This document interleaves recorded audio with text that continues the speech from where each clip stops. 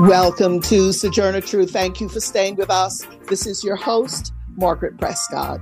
Today, we have a very special roundtable for you. We'll be focusing on the Student Nonviolent Coordinating Committee, specifically the women in SNCC. SNCC grew out of a conference where student activists could share experiences and coordinate activities that was organized with the help of civil rights veteran Ella Baker. The conference was held at Shaw University in Raleigh, North Carolina in April of 1960. SNCC went on to become a major force in the civil rights movement, sit-ins to freedom schools, to organizing the Mississippi Freedom Democratic Party that confronted the 1964 Democratic National Convention. SNCC members were referred to as shock troops of the revolution. SNCC organizers were often under threat. They were firebombed, they were arrested, beaten, and some murdered. They focused on local decision-making and is reported to have made decisions by consensus.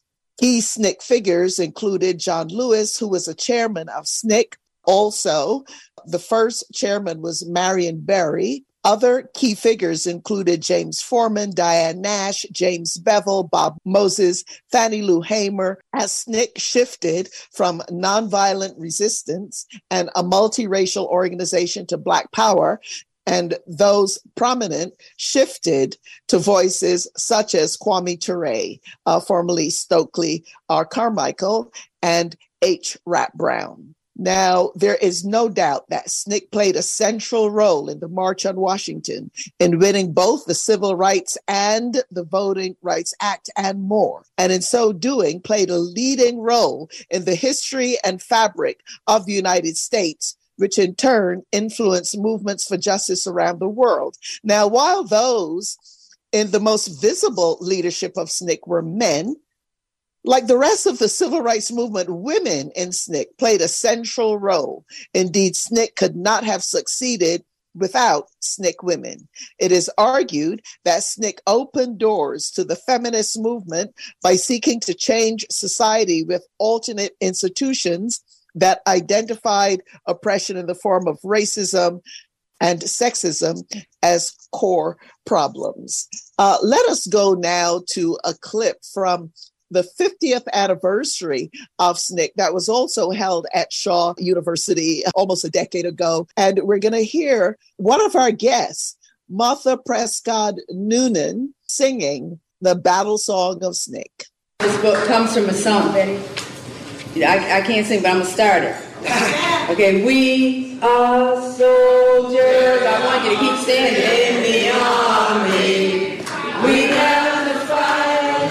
Although we have to cry, we got to hold on the same banner.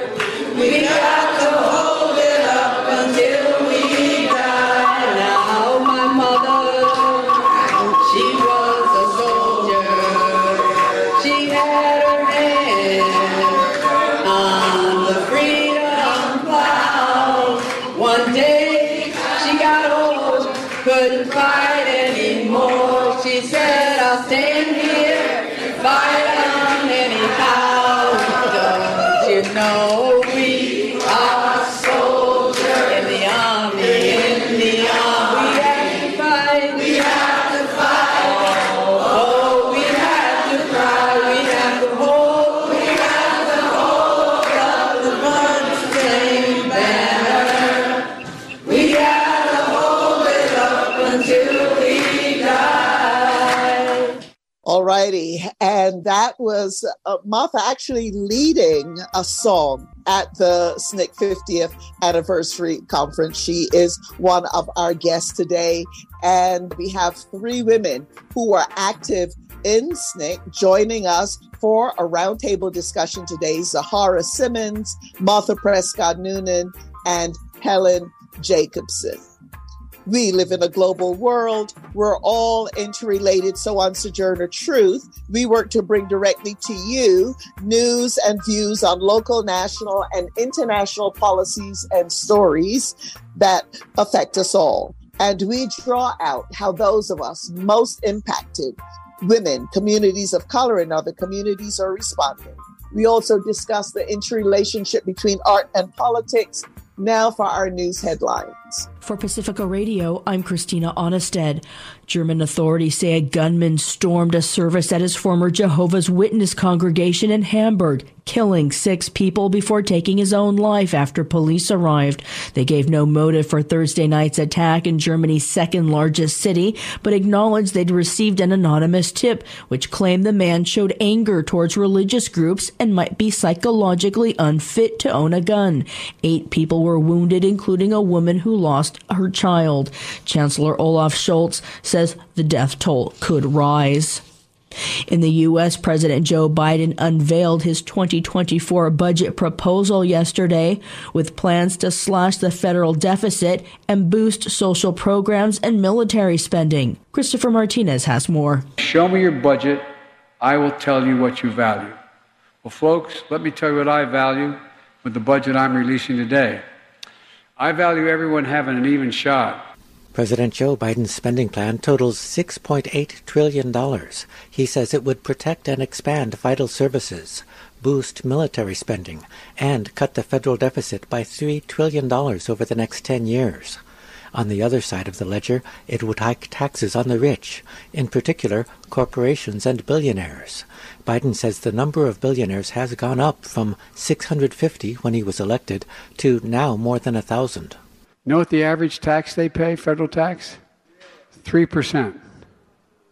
No billionaire should be paying a lower tax than somebody working as a school teacher or a firefighter or any of you in this room. Biden's budget would restore the child tax credit that was part of the American Rescue Plan but later expired. Given spending proposals like that, plus the taxes on the rich, Biden's budget is not likely to sail through the Republican-majority House of Representatives. I'm Christopher Martinez. The CEO of Norfolk Southern, the nation's largest railroad company, apologized at a Senate committee hearing for last month's fiery toxic train derailment where millions of gallons of toxic chemicals were dispersed. But he refused to endorse a bipartisan bill that would toughen safety rules. Eileen Alfandary reports. A bipartisan bill by Ohio's 2 senators, Democrat Sherrod Brown and Republican J.D. Vance, would require railroads to create disaster plans and tell emergency response commissions what hazardous materials are going through their states. The bill also would require train crews to continue to have 2 people instead of just 1, as the industry has been pushing. Brown noted the rail industry has successfully fought tougher safety rules for years. Lobbyists for the rail companies have spent years fighting every effort to strengthen rules to make our trains and our rail lines safer. Now Ohioans are paying the price. The railroad and other companies successfully killed a proposal that would have required rail cars carrying hazardous flammable materials to be equipped with electronic braking systems, which could stop trains more quickly than the current braking system. California Senator Alex Padilla pointed to another safety concern. He said the amount of time a carman is given to inspect a rail car to be sure it's fit to go back onto the rails has been reduced by 2/3. 60 seconds. Do you know how long it takes to walk the perimeter? Does that leave enough time for an actual thorough inspection? Newly elected Trump-backed Ohio Republican Senator J.D. Vance called out members of his own Republican Party who oppose the bipartisan safety legislation he has co-authored. Do we do the bidding of a massive industry that is in bed with big government, or do we do the bidding of the people who elected us to the Senate and to the Congress in the first place? I'm Eileen Alfandary. Iran and Saudi Arabia have agreed to reestablish diplomatic relations and reopen embassies after years of tensions. The 2 countries released a joint statement about the deal today with China, which apparently brokered the agreement. Tensions have been high between Iran and Saudi Arabia. The kingdom broke off ties with Iran in 2016 after protesters invaded Saudi diplomatic posts there. Saudi Arabia had executed a prominent Shia cleric days earlier, triggering the protests. Former President Donald Trump has been invited to testify next week before a New York grand jury that has been investigating hush money payments made on his behalf during his 2016 presidential campaign to a porn star he allegedly had an affair with. That's according to one of his lawyers. Such an invitation often indicates a decision on indictments is near. The Manhattan District Attorney's Office declined to comment. Any indictment would mark the first time any former U.S. president has been charged with a crime. Trump attorney says a case would have no legal basis. It comes amidst his 2024 Republican presidential bid. A letter claiming to be from the Mexican drug cartel blamed for abducting 4 Americans and killing 2 of them condemned the violence and says the gang turned its own members who were responsible over to authorities.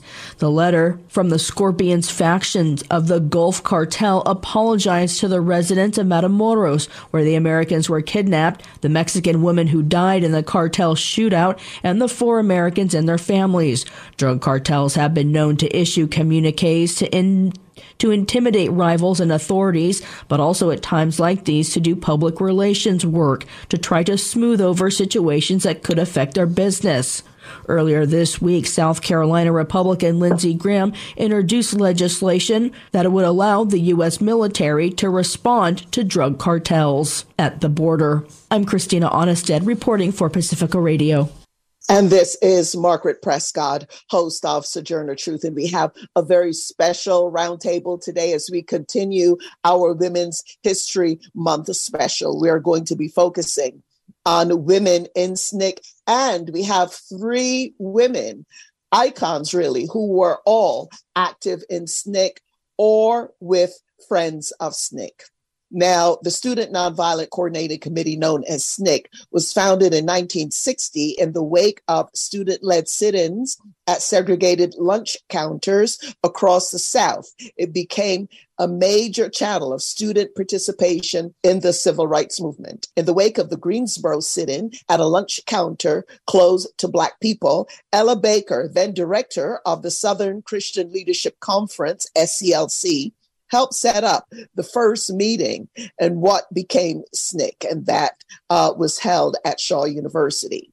She was concerned that SCLC, led by the Reverend Dr. Martin Luther King, needed to be more in touch with younger Black people who wanted to be part of the movement to make faster progress. Ella Baker encouraged those who formed SNCC to look beyond integration to broader social change and to view Dr. King's principle of nonviolence more as a political tactic. SNCC played a large part in the freedom rides aimed at desegregating buses and in the marches organized by the Reverend Dr. Martin Luther King Jr. SNCC also created freedom schools and also played a key role in registering Black voters throughout the South. What I'd like to do now before welcoming our roundtable panelists is to go to a clip from the 50th anniversary of SNCC conference, which was also held at Shaw University. And we want to thank the SNCC Legacy Project for this. I was at the conference and did have permission to record it. And here is one of our guests, Martha Prescott Noonan, speaking at that conference. I want to talk about women in the context of some of the stories from this book. I'm going to start out with a little of my concerns. I'm a little distressed to be on a panel that's mostly Northern women here to talk about what women did in the Southern Black freedom movement. And I'm concerned, as I have this from SNCC about the use of the word leader and leadership. You know, we have traditions in the Black community, the lifting as we climb, the talented 10th, and the models of using leadership and organizing, of course, from the top down, and that kind of posits a group of organizers who are separate and apart from the community and turn around and give back. This latest one really kind of wrinkles me a little bit. But anyway, so instead of talking about women as leaders, I want to suggest that there are ways, big and small, that women played significant roles in determining the course, pace, and nature of the civil rights movement. and cite a few examples all these are in the book, which I know you're just going to be dying to read. Spelman student Zahara Simmons, along with a group of other female Spelman students, figured out a tactic how to widen the effect of sit-ins there. Realizing that the restaurants immediately closed as soon as they're entering, instead of going and staying at one restaurant till they got arrested, they went from restaurant to restaurant, effectively closing down many restaurants on the same day.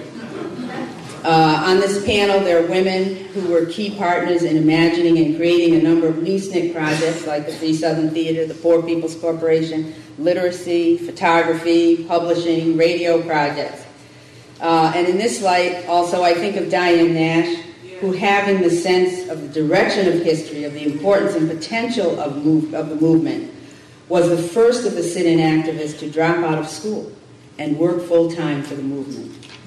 Then, when CORE disbanded the Freedom Rides in the spring of 1961, fearing that someone would be killed, she insisted that stopping the rides would give out the self-defeating message that the movement could be stopped by white mob violence, and that valuable movement momentum would be lost if the rides did not continue, and she organized fixed students to continue the rides. SNCC women contributed to the ideological and philosophical growth of the movement. Mary King and Casey Hayden, of course, put the discussion of women's liberation on the national table. Also, within SNCC, women were key in the development of concepts of black liberation, as well as an anti-war and international third world perspective, some leaning more towards the concerns of people of color, other towards the concerns of African people scattered throughout the diaspora, and yet others encompassing both perspectives. All righty. And that was the voice of one of our guests. And in fact, why don't we start first with welcoming her, Martha Prescott Noonan, a community campaigner, activist, homemaker, mother, teacher of history, including of the civil rights movement. Martha grew up in Rhode Island. She attended the University of Michigan. She was a fundraiser and a field secretary for the Student Nonviolent Coordinating Committee. She worked directly with Bob Moses. She is one of 6 editors of a book about SNCC women's experiences in the movement entitled Hands on the Freedom Plow. Martha Prescott Noonan, welcome back. It's been way too long. Thank you. Okay, yes. And people who recognize Prescott, people mix us up. Margaret Prescott and Martha Prescott. Yes, there is a relation. Okay. I'd also like to welcome Gwendolyn Zahara Simmons. Gwendolyn was also a member of SNCC. And Gwendolyn Zahara has been on our show a number of times also. She's also Professor Emerita of African American and Islamic Studies at the University of Florida. Zahara, welcome back. Thank you very much. Okay, and I would also like to welcome, for the first time on our airwaves, Helen Jacobson. Helen was with Friends of SNCC. She also organized in the North with the Northern Student Movement, with the Northern Community Action Project. She was the head of Friends of SNCC in Ann Arbor, Michigan. She organized in Chicago. She went to jail several times. We hope to hear some of those stories. Helen, welcome. Thank you. All righty. So let us just start to give our audience a sense of when you got involved, what got you involved in SNCC and or with Friends of SNCC. Zahara, why don't we start with you? Well, thank you. I was a student at Spelman College in Atlanta, Georgia, beginning in the fall of 1962. And Atlanta was one of the hot spots for student movement organizing. Sit-ins and all were ongoing when I arrived.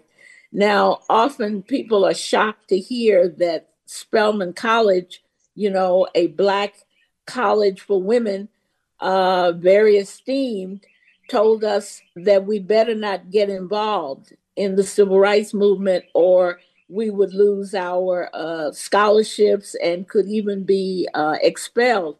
Well, given that I was poor and the first person in my family to go to college and I was on a full scholarship, I was terrified of losing it. But there were so many factors that were working on getting me involved, from the classroom, Stoughton Lynn and Howard Zinn, from the church that I had joined, not knowing that the pastor, who was Ralph David Abernathy, was a movement activist in the Montgomery bus boycott. And then the SNCC, activists were constantly recruiting. So they wore me down.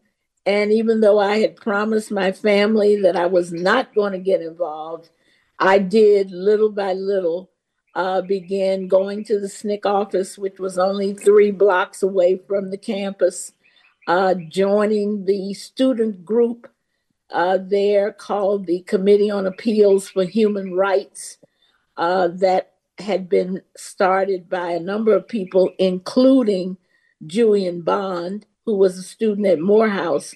So, it was the times and my own anger and disgust with the apartheid system we were living under.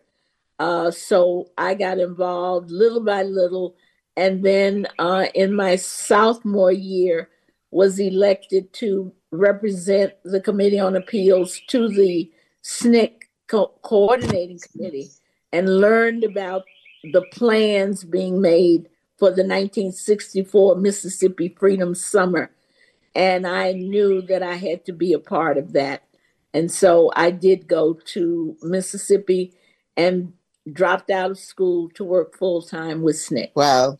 All righty. We'll talk a bit more about Mississippi Freedom Summer. Now, thank you, Zahara. Martha, going to you, from what I hear, your parents were none too happy when you decided to go south. Martha, what inspired you and at what point did you become involved with the Student Nonviolent Coordinating Committee? Well, my first desire to go south happened after I saw a white paper on the Nashville student movement, and I wanted to go to FISC. But my mother, who was a U of M alumna, had already moved to Michigan 2 years ahead of time so that I could go to school at the University of Michigan as an in-state student, what she could afford. So I went to University of Michigan. I thought I would be, separate from everything. And in the fall semester, and I joined a religious group, to kind of keep my parents happy. And that group sponsored some students from the Macomb movement, Curtis Hayes in particular. And that was an eye-opener for me when he talked about what they were doing in Macomb and what they felt they could do across Mississippi. And then the following semester, Tom Hayden came back to campus, having just been arrested on a freedom ride in Albany, Georgia. And that was it. Wow. Okay. And thank you for that. And that Curtis, is someone, I think I first met Curtis after Katrina, and we were doing organizing together with evacuees and some other folks in New Orleans. And he was quite shocked to learn a bit about our connection, Martha. And of course, Tom Hayden was a regular on our weekly roundtable of this very same hour on Fridays, up until the time that he became too ill to participate, the late Tom Hayden. But Helen, what about you? What got you involved? Here you are, a white Jewish girl from the North, right? And what are you doing getting mixed up with this lot? How did you get involved? Well, I guess I should put it all on Martha. I came to the University of Michigan at 17 from Brazil, where I'd lived for 6 years due to my parents' work in immigration. And I had read about the civil rights movement and was very interested, but she got me involved, and we had a very active Friends of SNCC chapter. And the beginning of sophomore year, we organized these food drives for Mississippi all over campus, and also handed out leaflets telling everyone what was going on, because a big part of it was that people in the North or the Midwest didn't always hear everything that was happening with SNCC and with other people in the South. But I learned very much about the whole movement and everything from Martha, who is still a hero to me today. Right. Okay. So, Martha, you got her involved in it. We're going to need to go to station break. But Zohara, did you double book? Are you able to stay with us a little longer, or do you have to dash? Yes. I was on the other call, and then I told them I had to get off and join you guys. So I'm here for the duration. Oh, wonderful. Okay, well, that's a big relief. In that case, we are going to take a short station break now, and when we return, we're going to continue with the women of SNCC, Zohara Simmons, Martha Prescott Noonan, Helen Jacobson with Friends of SNCC. You won't want to miss this. It's historic. It's Women's History Month. Stay with us. We'll be right back. Here we come, here we come. It's not here we come. Here we come, here we come, we're coming. Here we come, here we come. Can't stop us. Here we come, here we come, we're coming. Here we come, here we come. Can't stop us. Filling up the streets, we will take them like a thunderstorm, raining down our power in the struggle. It has been reborn. We are striking lightning for our people. Do you hear our call? We have come for justice. Time is up. We'll wait no more. Here we come. Here we come. We're coming. Here we come. Here we come. Can't stop us. No more taking lives. No more lies. We won't compromise. We have had enough. Azili. This is Margaret Prescott, host of Sojourner Truth.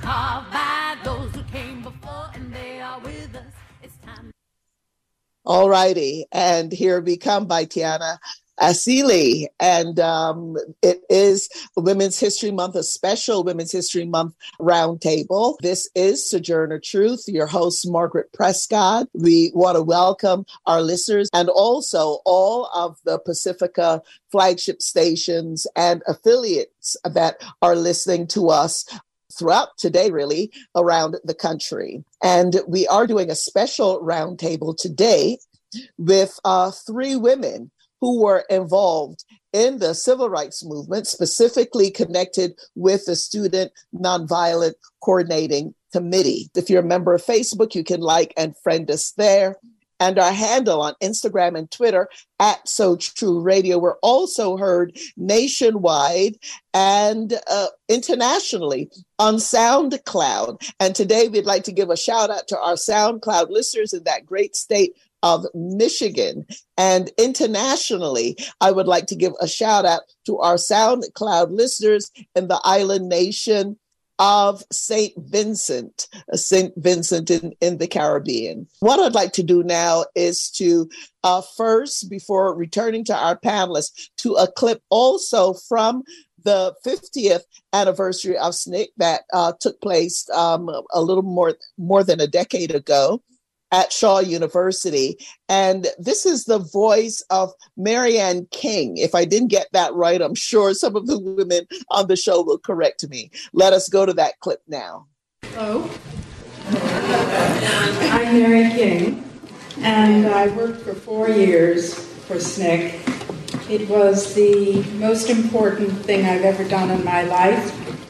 Everything else I've ever done dwarfed by the experience of SNCC.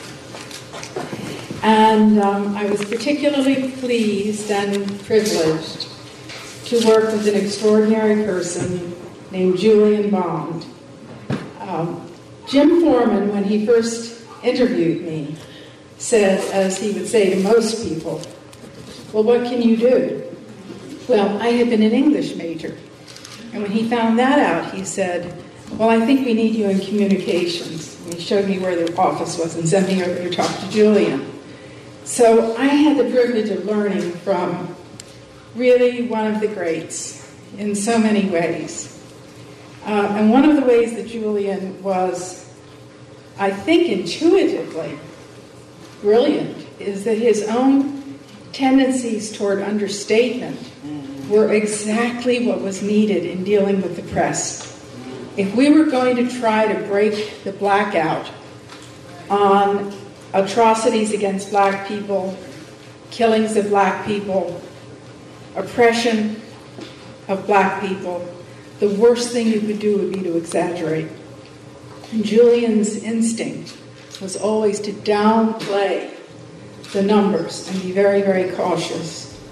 So I learned to be very cautious in anything that I said when calling from Dottie Zellner's hot list. I took over from Dottie Zellner.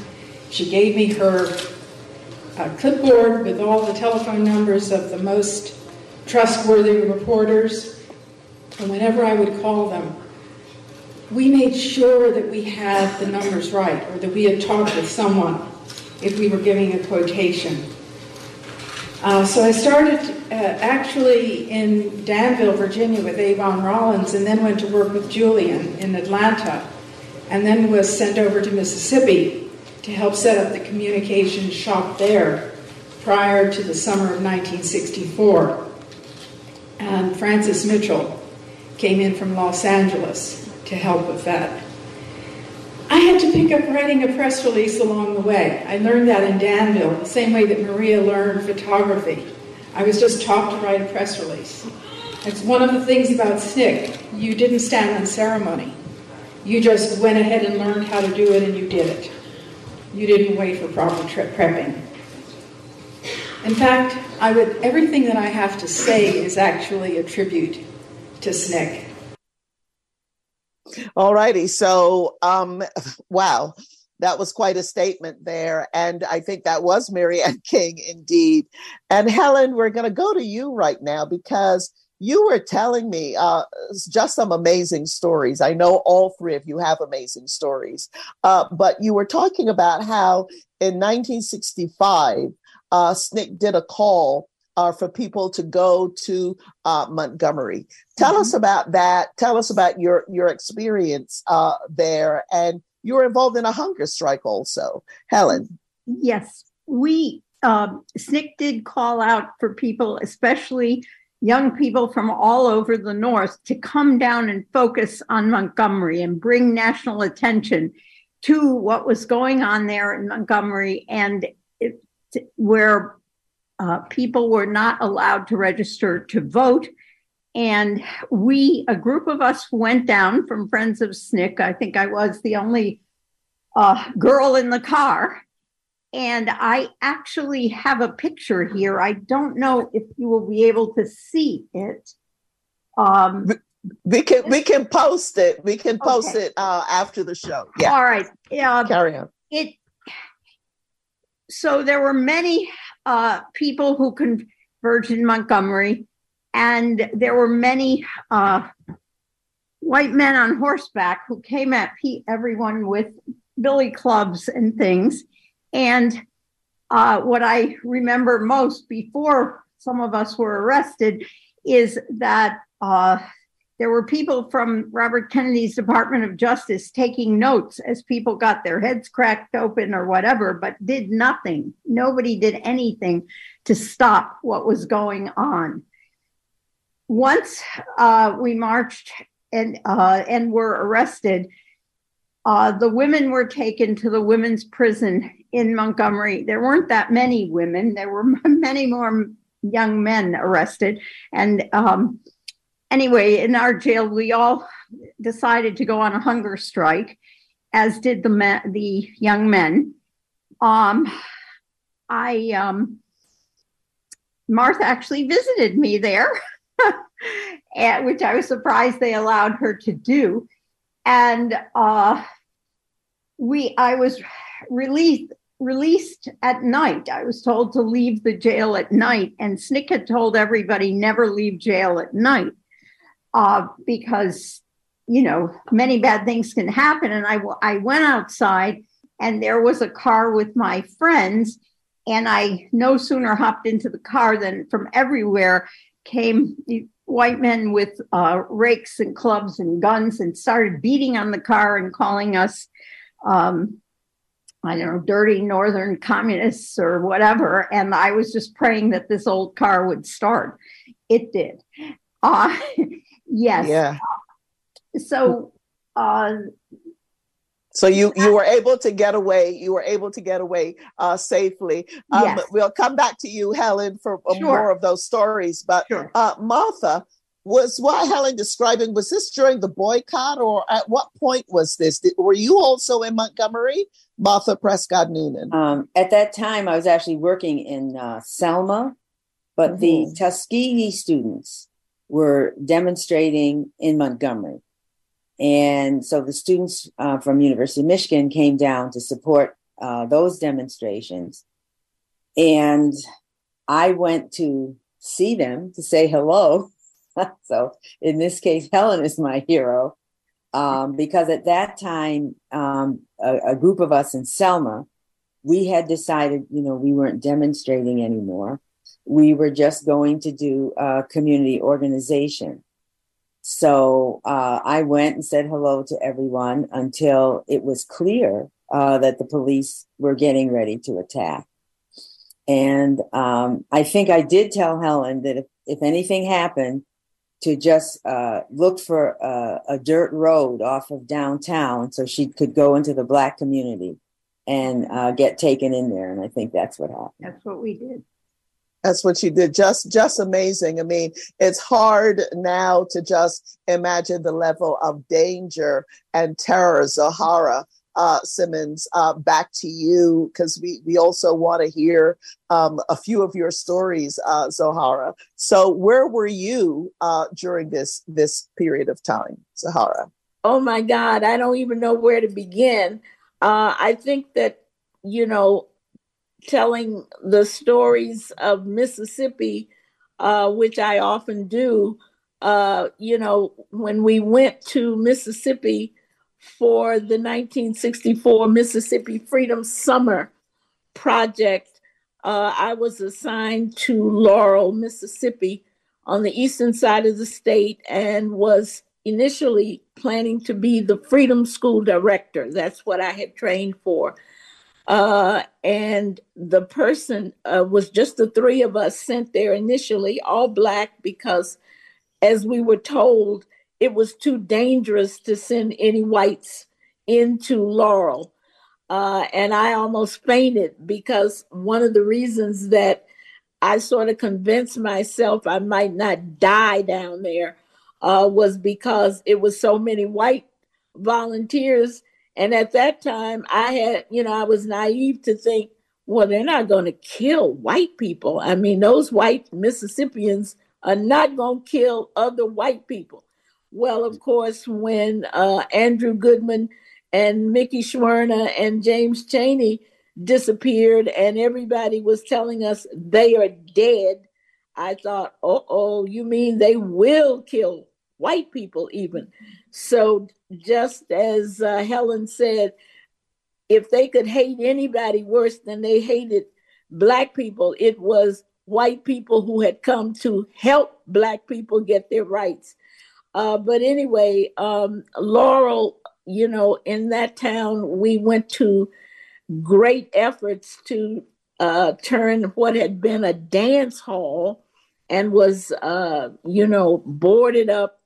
But with the community's help, we were able to basically rebuild the place. And that became the Freedom School headquarters, the office, and the Klan burned it to the ground. We had about 3,000 book library in there. And, you know, the community had rebuilt this old place. And we watched it burn along with the fire department watching it burn. that did nothing to try to put it out. But we had amazing women that I want to lift up who made that project possible and worked so closely with me after I became project director to carry out what we had planned to do. And that was Mrs. Eberta Spinks, with whom I lived for over 18 months in her home with her family. The woman across the street from her, her neighbor, Carrie Clayton, where we had to set up an office after we didn't have one, and Mrs. Susie Ruffin. Mrs. Ruffin was very involved in organizing the Mississippi Freedom Democratic Party and was one of the delegates that went to Atlantic City for the challenge. So I learned to be an organizer. I learned to be a leader in the most difficult, under the most difficult circumstances of my life. And as Mary King said, it was the most important period of my life to become a field secretary and a project director in Laurel, Mississippi.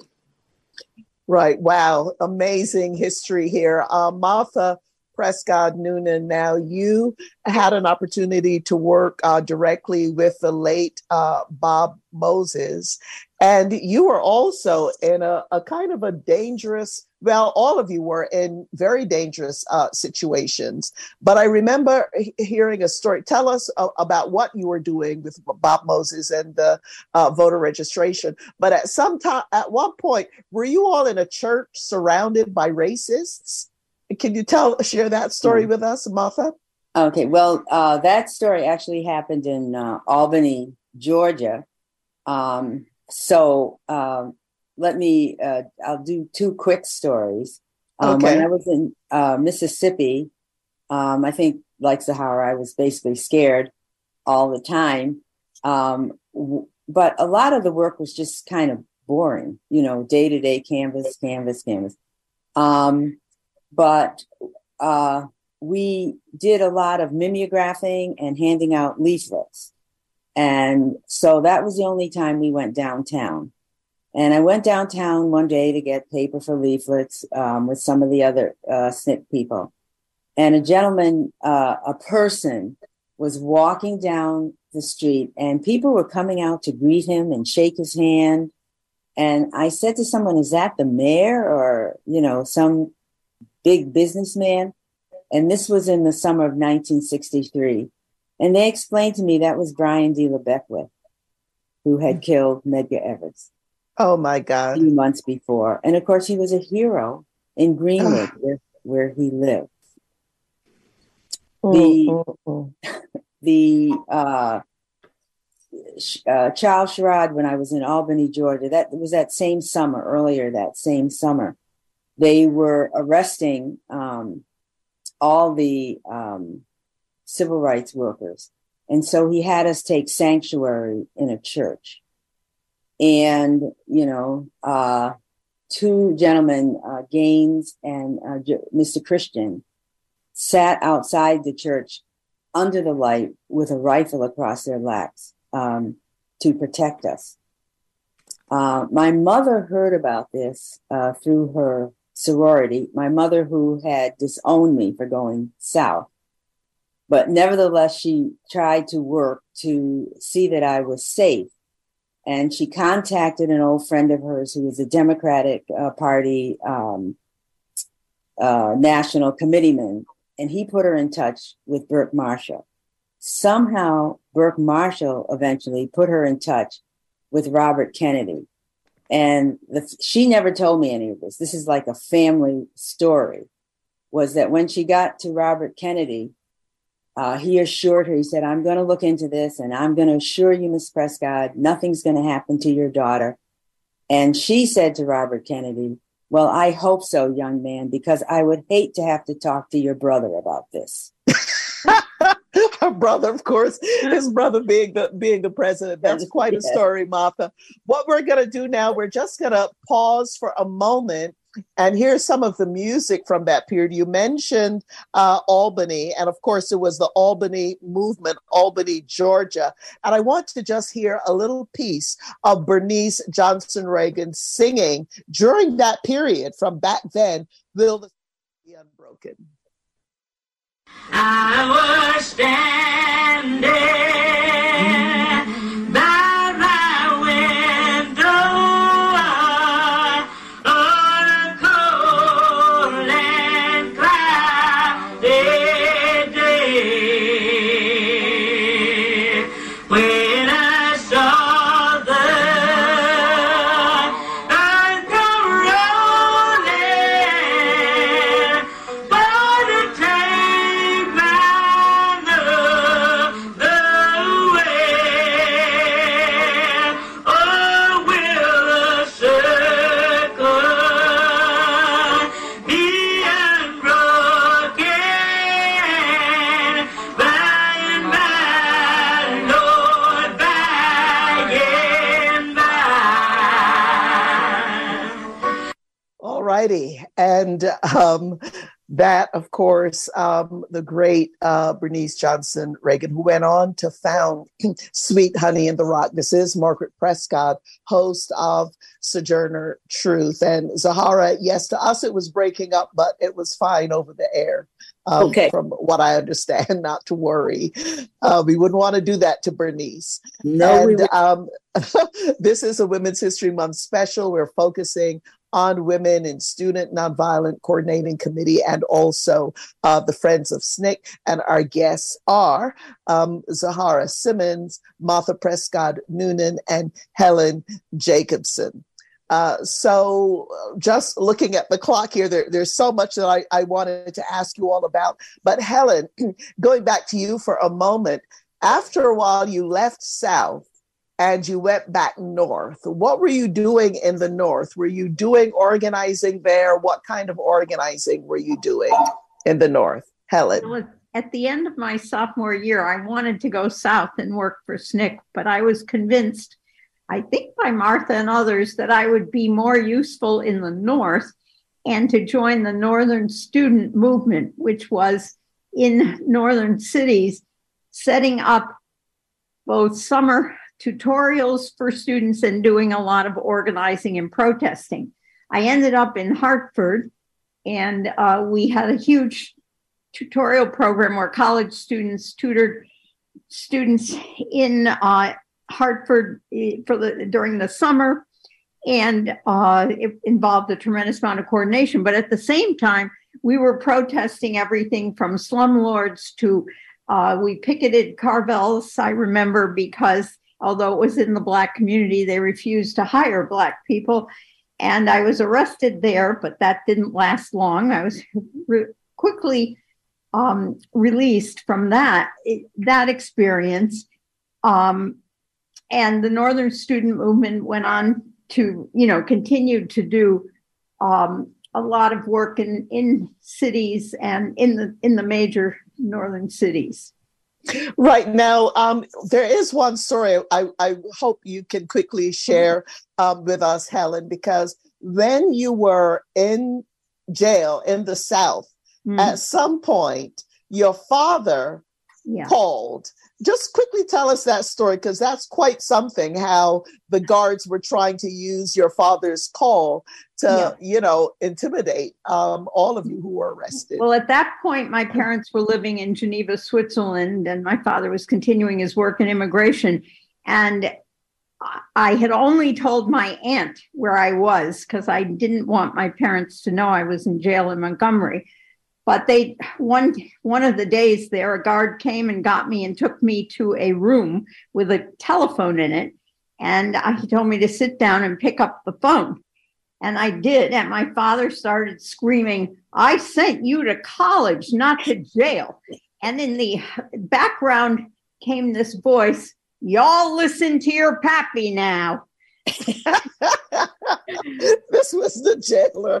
Okay, yeah, yes. We just had to fit that story in. Now, let us go to you, Zahara, back to you, Zahara, because, there's so many stories. We just don't have the time to fit them all in. Maybe we need to do a series here, Zahara. So just tell us, share another story that jumps out at you that you were involved in with SNCC, Zahara. Well, there's so many.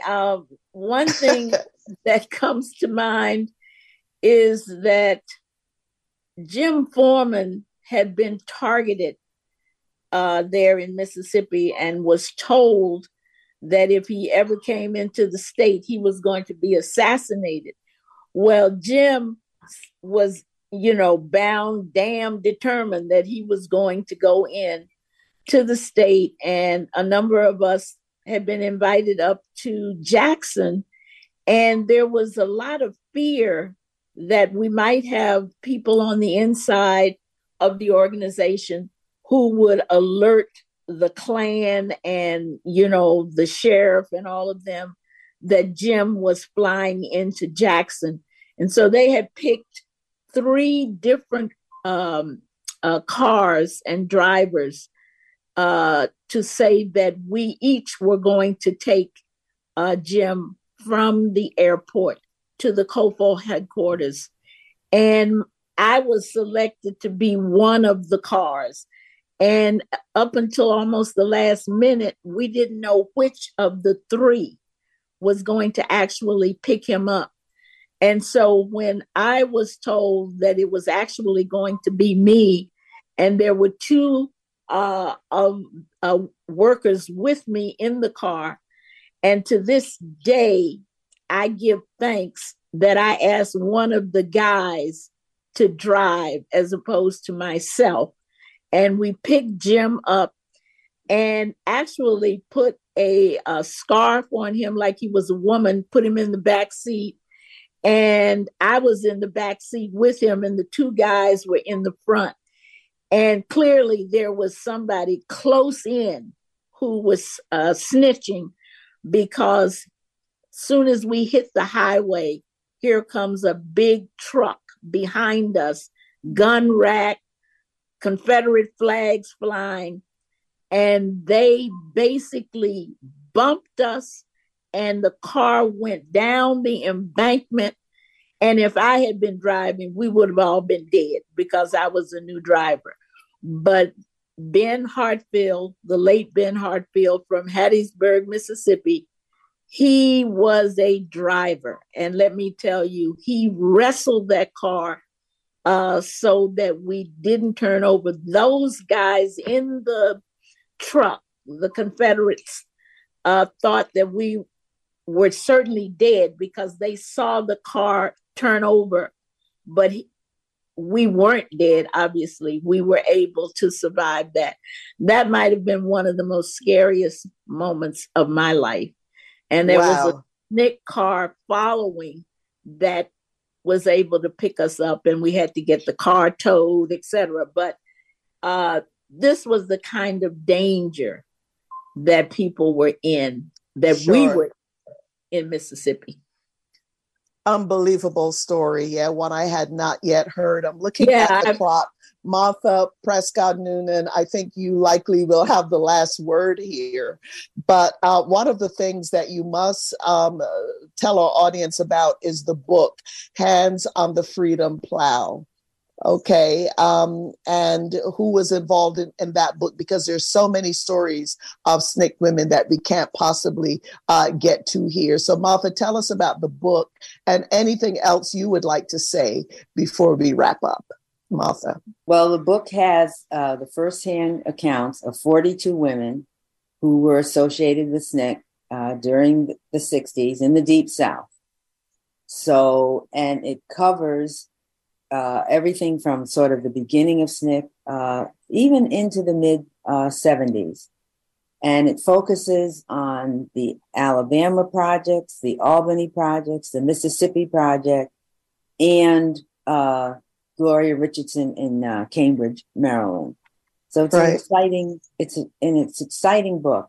And I think one of the underlying themes is that the women were empowered, really, I think, by the fact that we knew that we were acting in a way to alter history, that we were moving to change the larger economic, political, social